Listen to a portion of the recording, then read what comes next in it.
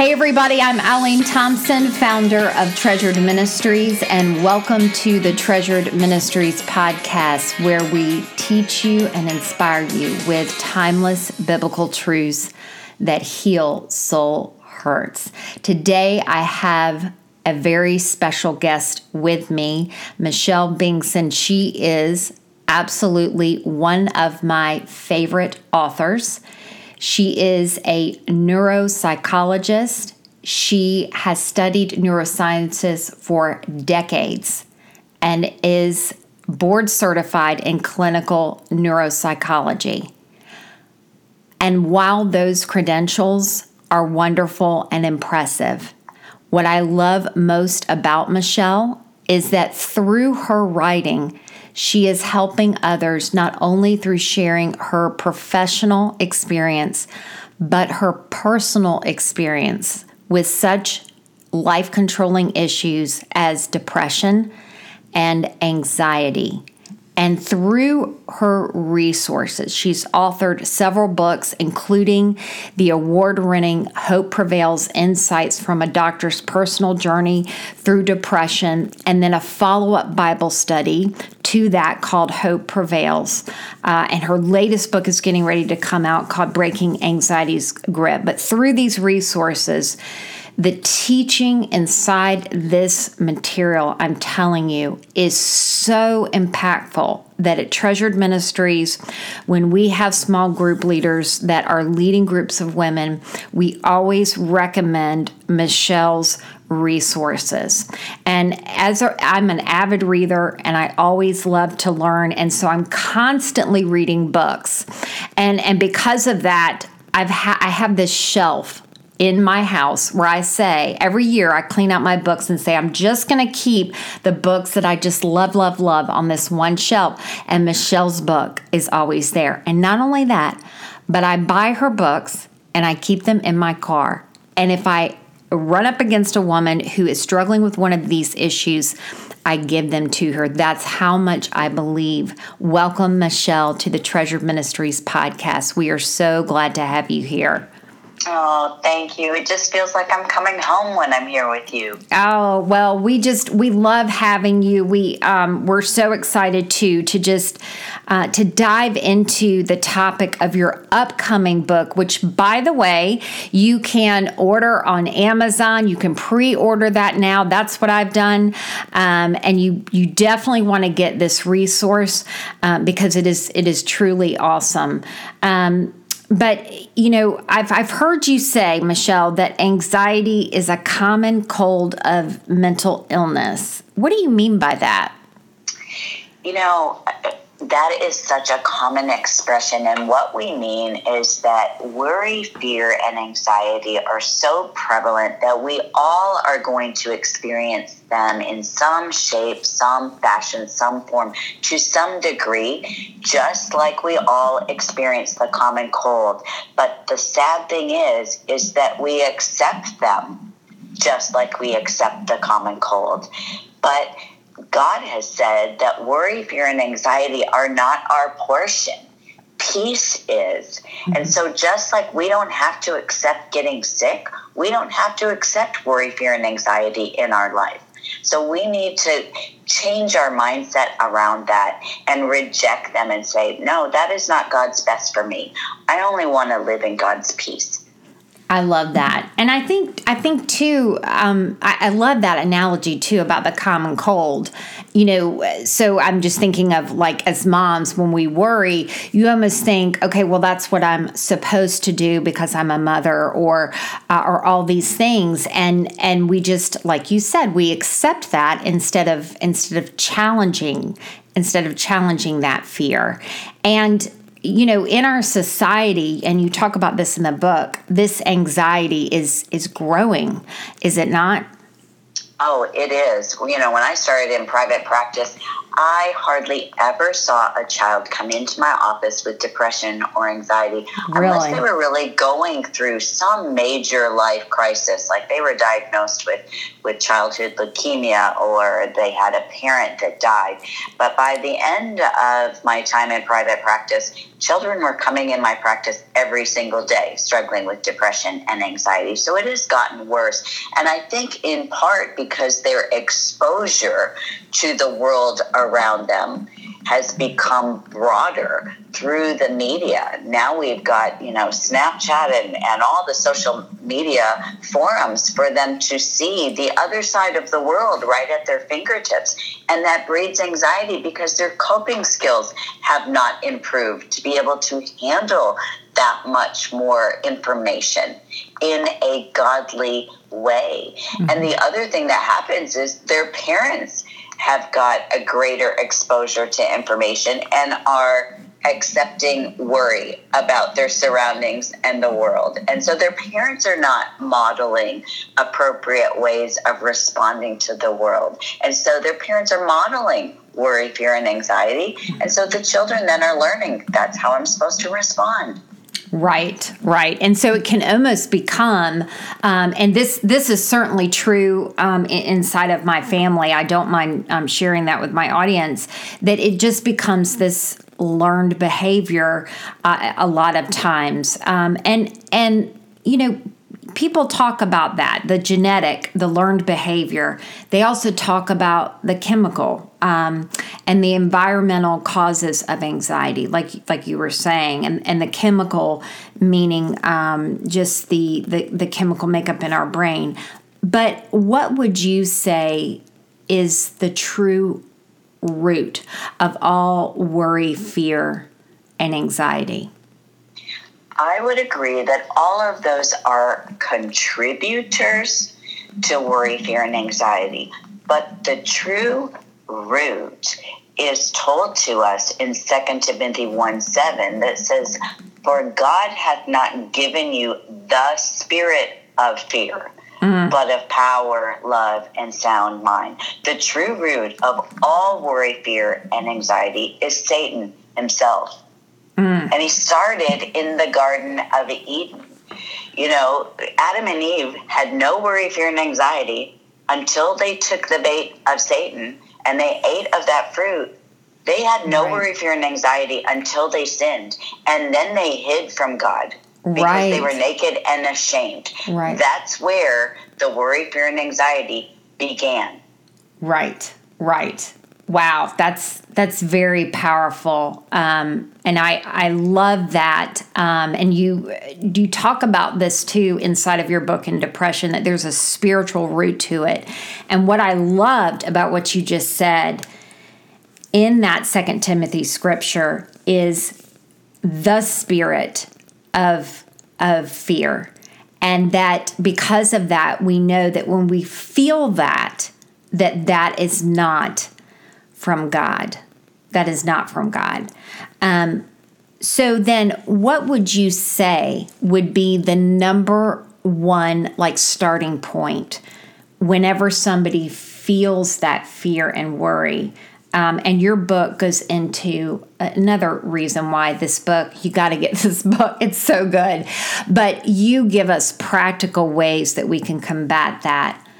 But can you give our listeners today, just when they start to have those feelings of fear and worry, what is one practical step that they could take? I think that is what makes this book so different. I have read probably hundreds of books on fear and worry and anxiety, and most of them don't give practical tips, and they're so frustrating, even in the Christian market. Yeah. And that's why it's so important to me to say, here's what you do. It's not enough to say, don't worry. God says, be anxious for nothing. And so I really wanted to unpack, okay, what does that mean? And so one of the very first things that's so crucial is to recognize when you start feeling anxious, start worrying and you recognize that you are afraid, the very first thing is to realize that those thoughts are not even your thoughts. Those are thoughts put into your mind by the spirit of fear. Those thoughts are not in agreement with God's word. You don't have to feel shame over that. The enemy is constantly after us to steal, kill, and destroy, and he does it through our thought life. And if we can recognize that's not even me, that's not even me, and then take that to the Lord and say, okay, God, so what does your truth say? So one of the things that I would frequently be afraid of, I'll share with your listeners that I lost my father when I was a child. And one of my very first thoughts was, okay, so what do I have to do to provide for my family so that, we don't live under a bridge? I took on a spirit of poverty. I was afraid that we would not have enough financial resources. And that was the spirit of fear. And God showed me that I had to learn to trust that he would be my provider. So whenever I find those thoughts coming back in, because the enemy will always come back to where our point of weakness is. So even now when those thoughts will come into my mind, I'll have to go, no, God, you have promised that you would be my provider. You care about the birds of the field. And if you will provide food for them, you will provide food and clothing for me. And that's the first thing we can do is recognize, first of all, those thoughts are not mine. Second of all, what does God's word say? And third of all, then we repent and say, Lord, I'm so sorry that I agreed with that spirit. I repent of that, and I'm going to trust you. And that takes away all the enemy's power. And then all of a sudden, I promise you, peace will take over. When you no longer agree with the spirit of fear, God's peace will pervade. Yes. And that really is a sense that you can get, even if it's, life is going crazy. And I love that first step, the awareness factor, because oftentimes when things become habit for us, like when we feel fear, to immediately jump to those irrational thoughts and that kind of thing, or just to immediately worry, it's automatic because it's become habit. And so what you're saying is and I love this because we can all start to do this. The very first step is awareness. And then don't let the enemy condemn you for having worry, right? Having those feelings of fear so that you hide it. Then you bring it to God and you speak the truth. I love that. No, there is no shame. The Bible says there is therefore now no condemnation for those of us who are in Christ Jesus. There's no shame. God knew that we would experience this, or he would not have said hundreds of times in the Bible, don't worry, don't be afraid, don't get into anxiety. He knew this would be a struggle, and he knows who our enemy is. Just go to him and confess it. And once you do, that's wiped away. He doesn't remember it anymore. It's a natural thing. The enemy is going to go after us in our thought life. I experienced this so often. There was a situation where my husband was diagnosed with cancer. And I tell you what, that's one of those situations where the enemy is going to go after you right away. It brings up all sorts of fear. Am I going to become a widow? Will my children have their father? Especially given that I lost my father when I was a child. And I had in that moment the opportunity to go, am I going to believe the facts? The facts are he has cancer. Or am I going to believe the truth? And the truth is, God already knew about the situation. God can still heal him. And even if God does not heal him, God will be my husband. God will be my provider. God will be a father to my children. So even when facts are compelling, we still have to believe the truth of God's word. And when we will believe God, when we will trust God, that's where our peace comes from. I love that. And you speak about this inside of your book that you don't hold back from truth and that you stand on the word when you treat patients, when you speak, and when you write. What would you say are the key weapons for people to use inside of the battle? Well, the key weapons are God's word. Mm-hmm. Absolutely. But when we were talking about worry, fear, and anxiety, I go back to that verse, 2 Timothy 1:7, where it says, "For I have not given you the spirit of fear." And so I thought, okay, so if you've not given me the spirit of fear, God, then what am I supposed to do when I encounter worry, fear, and anxiety? And he said, "But I have given you power, love, and sound mind." And I thought, okay, but what does that mean? So when I went to the Lord and said, well, so what does that mean? Well, with respect to power, he has given us the same power that raised Christ Jesus from the dead. So how do we access that power? Well, there is power in our words. So we have to be so very careful what we are speaking out of our mouth, because our words have power. So we can't walk around and say, well, I'm just afraid that. Okay. Because that gives the enemy a legal right to bring in worry and fear and anxiety. Mm-hmm. We can say, I'm concerned that, mm-hmm. but when we say, I'm afraid, that gives the spirit of fear a legal right to operate in our life. Mm-hmm. Mm-hmm. Do you see what I'm saying? There's a difference. So we have to be so careful. Use your words with power. So yes. Instead of saying, I'm just afraid that I'm not going to have enough paycheck to handle all my bills this month, instead say, Father, I trust you that you are going to provide enough resources to make it through this month. Yes. I'm choosing to use my words in a powerful way. That is not the same as name it, claim it.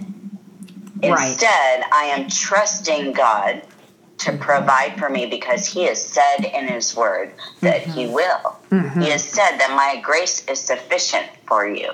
Yes. Now, he's not said that, I'm going to provide for you so that you can have that Lamborghini. Yes. But he might allow that those tires that might only last 3,000 miles will go that extra way. So our words have power. Yes. We have power from speaking out God's word. Yes. Yes. I don't think that there is any more powerful prayer than praying God's word back to him. Because God has said that his word will not return void until it accomplishes that which he has intended it to accomplish. So our prayers have power when we speak out God's word. We have power from speaking Jesus' name. Mm. What we declare in Jesus' name, that has the most power. Just like cancer has a name, all names have to bow to the name of Jesus Christ. Amen. So we have power. We also have power under the blood of Jesus. Mm-hmm. When Jesus died on the cross and he shed his blood, that blood covers so much. It covers our sin. It covers sickness. There's so much power under the blood. We could just have a podcast just talking about the power that we have been given. We have power from believing God will answer our prayers. Yes. But that's just it. We have to pray believing God will answer. We cannot be double-minded and question and doubt. But when we will pray believing God will answer, that is one powerful prayer. So that's just one thing. There are so many more things that I mentioned in the book, but that's one of our tools that we have to combat worry, fear, and anxiety. A second tool that he says in 2 Timothy 1:7 is love. Mm-hmm. One of the scriptures is that perfect love casts out all fear. And for the longest time, I really didn't understand that. I'm like, what does that mean? But one of the ways that we receive God's perfect love is through praise and worship. If we will praise him, if we will worship him, especially when we are going through a difficult time, that opens up the doorway to heaven for God to bestow upon us his perfect love, his blessing, and his power. Love it. And we can live in God's love through remembering his goodness and his faithfulness. I just posted on this on social media just recently. You know, sometimes when we are going through a difficult time, it's really hard to remember God's faithfulness in the moment because our pain can be so overwhelming. But in the biblical times, God told his people to build altars of remembrance so that they would remember all that God did for them out of his great love for them. Well, today we don't always build altars anymore, but we can build figurative altars of remembrance through journaling, through photo albums. Absolutely. And so I have photos that help me remember of the good things that God did for us. And the other day, I pulled up photos that help me remember times when God was faithful, times when God was good, times when God was so trustworthy, so that when I go through difficult times, I can look back and go, oh yeah, God, you did it before. You do it again. Yeah. And when he did it before, that reminds me of how much he loves me. Yes. And that love helps me remember that I don't have to be worried because he did it before. He'll do it again. Yeah. And then I can just kind of thumb my nose at Satan, right? Yeah. Yeah. Because, I mean, Satan certainly is using the bad circumstances in our life to be those remembrances, right? And to try to remind us of just to try to use our catastrophe to cause us with lies to turn away from God. But because of perfect love, we say, it doesn't matter that this is happening. It doesn't mean that God doesn't love me. No. And this is the time where I need to pull into God and not to pull away. So those little anything that we can do to create those remembrances, I think, too, is so powerful. Okay, so sound mind, that's the next one. Oh, and that's one of my favorite ones because God gave us a sound mind, which means he gave us the mind of Christ. When we've accepted Christ as our Savior, we have the same mind that Jesus Christ had. And so I think of when Jesus was in the desert for 40 days, 40 nights, he was fasting at the beginning of his ministry. And here Satan came to tempt him when he was at his weakest point. And what did Jesus do? When Satan came and tempted him, he was able to resist him and fight back with the word of God. And scripture says Jesus was the word. And so Satan was really not very smart because in essence, Satan was tempting Jesus with Jesus. Nobody knew the word better than the word himself. And so we have the mind of Christ in us. And we have the Holy Spirit in us to remind us of all truth. So when we become consumed with worry, fear, and anxiety, first of all we have to do is pray and ask the Holy Spirit to remind us of truth. That's so good. And he will. Yeah. And part of what we need to do is choose what our focus is going to be. If we focus on the things that we are so worried and anxious about, well, that's going to consume our thoughts. But if we will focus on God, then we can get above our circumstances and focus on what he is doing in us and through us and for us. And all of a sudden, those worries just won't seem like such a big deal anymore. Yeah. Yeah. Go ahead. Because we have the mind of Christ, we can choose to talk back to anxiety and tell it it's not the boss of us. Yes. Yes. And that is so powerful. And as you were talking and saying, I love that we have a sound mind. And so in those moments of worry and fear, that we can ask God to give us his perspective. And, I think that is such a powerful point.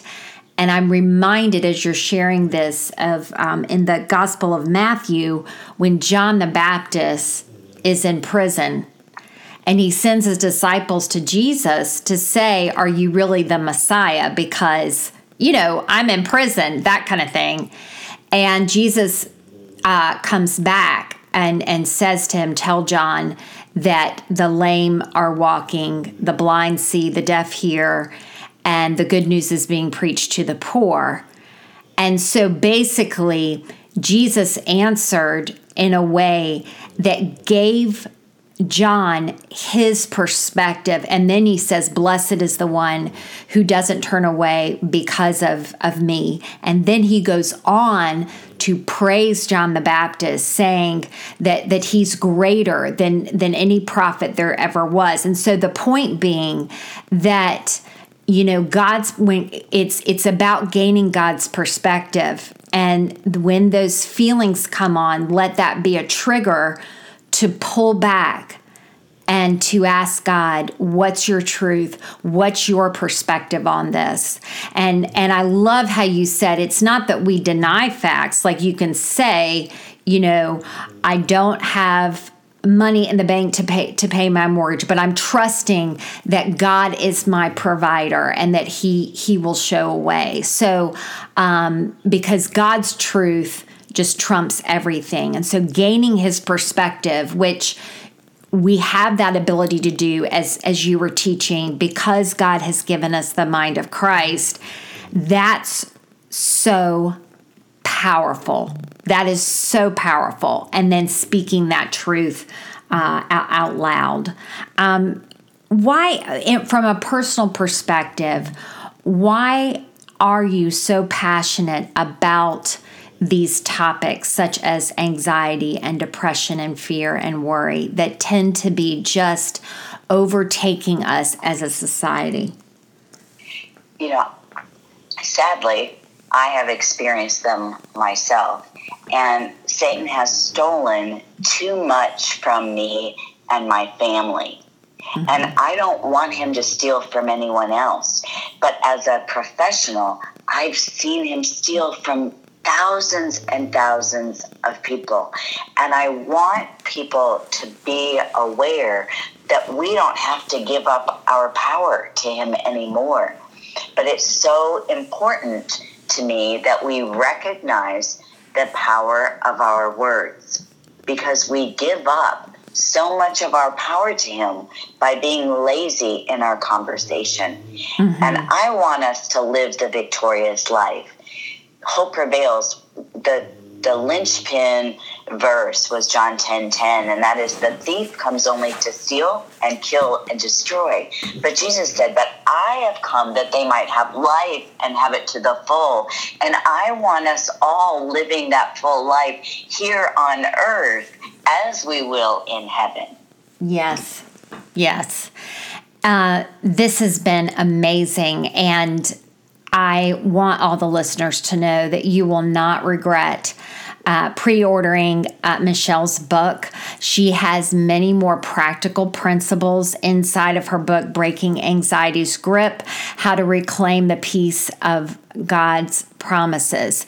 And we have that link for you right in the podcast description, so you can just click on that to order your book. But also, I want to let you know that Michelle has a great radio program, which you can find on iTunes, Stitcher, Google Play, or Spotify, called Your Hope-Filled Perspective with Dr. Michelle Binkson. And I want to just encourage you to listen in, because every week, Michelle has wonderful content related to these resources. In fact, she also has a blog, and I'm subscribed to her blog and her email newsletter. And believe me, I'm not going to tell anybody to subscribe to an email newsletter unless I don't just love it. And Michelle has great content.